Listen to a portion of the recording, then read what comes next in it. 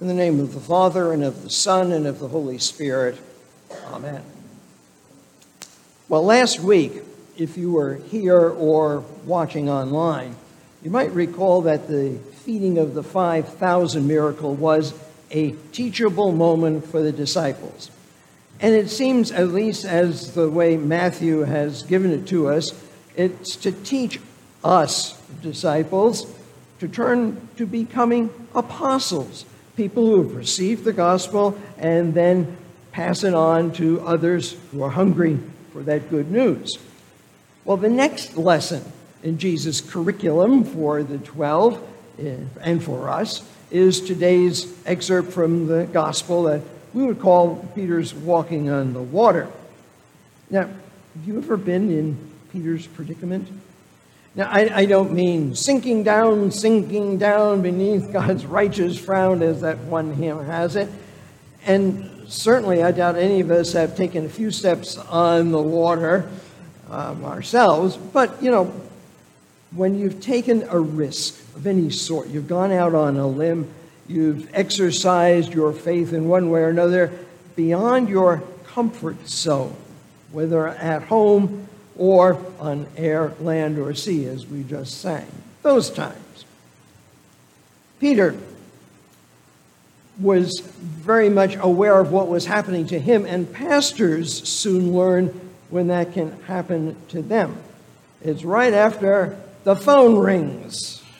Now, most of the time, it's just a question of what time of the service is, who's going on that youth trip, has anybody volunteered to clean up after the potluck, and so on.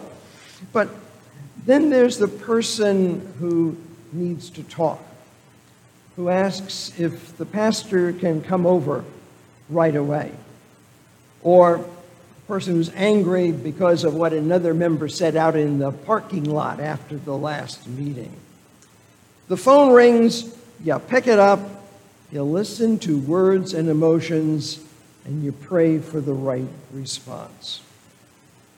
But in daily living, there's no phone ringing, You don't hear it go off rather suddenly and without warning. For example, the conversation turns from the weather to whether or not God is agreeing with a certain political position. Or the last person who's leaving after a party turns and asks, "You got a moment?" Or your neighbor wonders if you heard the sirens last night. Or maybe your friend reacts to a little joke that you said, and you suddenly realize that there's been something just below the surface for that person brewing. Maybe I should wait while you all think of times like that happen in your own lives. At times like that, you don't have time to pray, although help is a pretty good, it's called a javelin prayer. You've got to react at the moment and do the best you can. But you know what happens when that's over? You say to yourself, why didn't I say thus or so? Why didn't I share my own personal experience? And there's that Bible passage that really would have worked, and on and on. But it's too late. You saw the spiritual wind whipping up the waves. You began to sink. Maybe you echoed Peter's, "Lord, save me," but often not. Those are the times, my friends, when today's epistle can hit you like a ton of bricks, like God's law hitting you in the face. You see, we're supposed to have faith ready to use at all times. The word is near you, in your mouth and in your heart, Paul writes. Here in church or watching at home, you know that we're supposed to have it all in mind. We know Jesus came, he died and rose for us to pay for all of our sins. He conquered death. He's opened heaven to us. We don't have to worry about our salvation. We're so blessed to be included in the promise because of the faith that saves us. And yet, because it is so easy, so much a part of our being, too often we are caught unawares when something like that happens and we're not in our comfort zone, we want to end the conversation somehow. And then comes that second part of the epistle, which asks all those rhetorical questions about how in the world are we going to be able to get through to that other person with whatever they really need to hear, because you really don't know if the person talking to you has faith or not. And Paul quotes Isaiah 52, verse 7, "How beautiful are the feet of those who preach the good news." Yeah, right. And then we look down at our own muddy shoes in embarrassment and shame. What are you going to do? Complain to God that it wasn't fair that he let that moment happen? Well, that's not going to work. Just look at the Old Testament reading from Job chapter 38. Remember, God has let him be tested. He's taken away his family and his health and his wealth. And finally, way back in chapter 31, Job complains that although he's done his level best to be faithful, nevertheless, God has let all these calamities happen to him. It's not fair. Well, from then on, for 6 chapters, he gets berated by a guy named Elihu. And after that, God speaks directly to Job. I think he yells it at him. "Where were you when I..." and so on.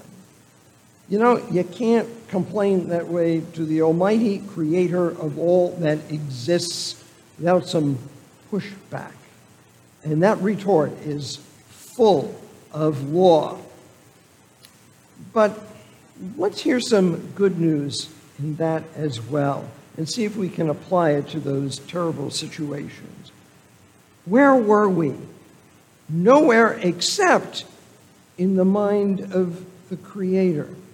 Paul writes in Romans 4, verse 1, "God chose us in Christ before the foundation of the world." Would you have created yourself knowing all your faults and failures? Now, I make model trains and ships, but I carefully hide the mistakes where nobody else is going to see them. But God didn't do that. My friends, he made us willingly anyway, so that when God walked this earth in the person of Jesus, all the wrath that could and should have been poured out on us, as perhaps Job feared he was going to get poured out on him, was taken by our Lord to that cross. When Jesus cried out, my God, why have you forsaken me?" He wasn't just reciting Psalm 22, where we would find those words in the Bible. He was asking the question that we know the answer to. He was forsaken so that we need not ever be separated from God's good love. It's a lot of good news when we're having one of those teachable moments, when we're outside our comfort zone, when we find ourselves in Peter's predicament. How might we be aware of all that in those difficult moments? A few years ago, there was a movement that tried to recognize that Jesus was probably at times smiling. He wasn't what we usually see in most of the drawings, showing him stern, determined, compassionate, but not always enjoying himself or having fun with other people. When Jesus walks on water, I really believe it was one of those times that I wouldn't be surprised if Jesus had a smile on his face. This is just one of many pictures of Jesus smiling. Now, maybe most people reading the Bible account don't see the humor in the incident. I mean, it is certainly possible that Jesus, knowing what would happen before it transpired, simply said, what the words were. He read his line at the end of today's gospel. Why did you doubt? I don't think he did that. Think about it. He has sent the 12 out on the water before him just before the storm started. He walks out on the water, scaring the wits out of him. That must have been fun. And it's no surprise then that when Peter calls out to him, he says, "Oh, sure, come on out on the water." It's no surprise to him or to us that he has his hand ready to grab Peter when the wind kicks up the waves. Jesus immediately reaches out his hand, takes hold of him, saying, "Now you of little faith, why did you doubt?" Imagine Peter. Why? What, I mean, didn't you see the water? Oh, you're on top of it. And why haven't you called out the 11 who are still back there in the boat about their lack of faith? They're secure. Now, mind you, none of those words or even the thoughts about them are there in the Bible. In fact, the entire incident is omitted in Mark's gospel, and that might be because by tradition he wrote using the memoirs of Peter, and maybe Peter was a little embarrassed to have his sinking into the sea really be recorded. Now, I bet we could go around the room and find stories that would parallel Peter's walking and then sinking into the sea. Oh, well, so let's begin. No, I'm kidding, because actually, for most of us, we'd like to be with those other disciples, and maybe that's what we've done. We stay in the relative safety of the boat. You might remember that where you're seated is called the nave, as in Navy. We're in that boat together. The disciples had been with Jesus earlier in the day. They had seen him heal many people, but walking on the water, nobody had ever done that. Nobody. Even Jesus identifying himself might not have worked because, after all, if he was a ghost, wouldn't the ghost say, "Hey, I'm Jesus"?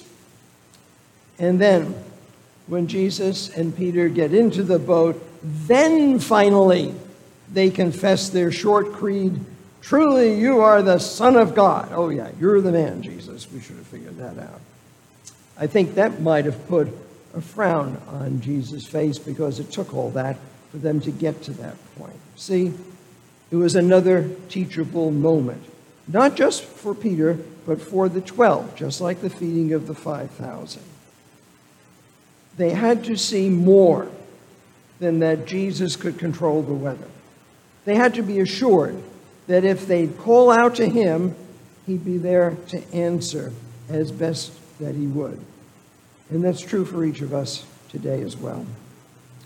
When you suddenly find yourself way out beyond your comfort zone, out on a limb, whatever, and you feel like crying out to God, "Why'd you let this happen?" Don't expect more than, "Where were you when I..." On the other hand, you might just pause a little, remember that God is in control and knew this was going to happen, and then breathe, "Oh Lord, save me." And follow that up by doing whatever you think is the right thing to say or do. You see, God knew you'd be in that circumstance. He knew you would be weak or strong. Can you imagine Jesus smiling at you? He wants you to know that you're covered. Covered for what you might not get right, for what harm you might even inadvertently do, and even for any intentional sinning you might commit in the intensity of the moment. Because of the grace of God, the word "is near you" is not a judgment against you if you don't happen to use it at that moment. Rather, it is the gracious promise of God. The word is near you, wherever you are, in whatever circumstance. In fact, the capital W word, the Word who became flesh, is near you. So in these moments when you let the faith given to you reach up to Jesus' hand coming down to help you, to get you above the water or stay there, whatever, then whether you seem to have passed or failed this teachable moment, there's reason for joy. You can give God the thanks and glory for whatever went right and ask his forgiveness for whatever went wrong. Assured, you will receive it. You can be confident you are forgiven, just as Peter was lifted up in the boat, because the word is near you. Indeed, the word is near you, always. His name is Jesus. In his name, amen. The peace of God, which passes all understanding, keep your hearts and minds through Christ Jesus. Amen.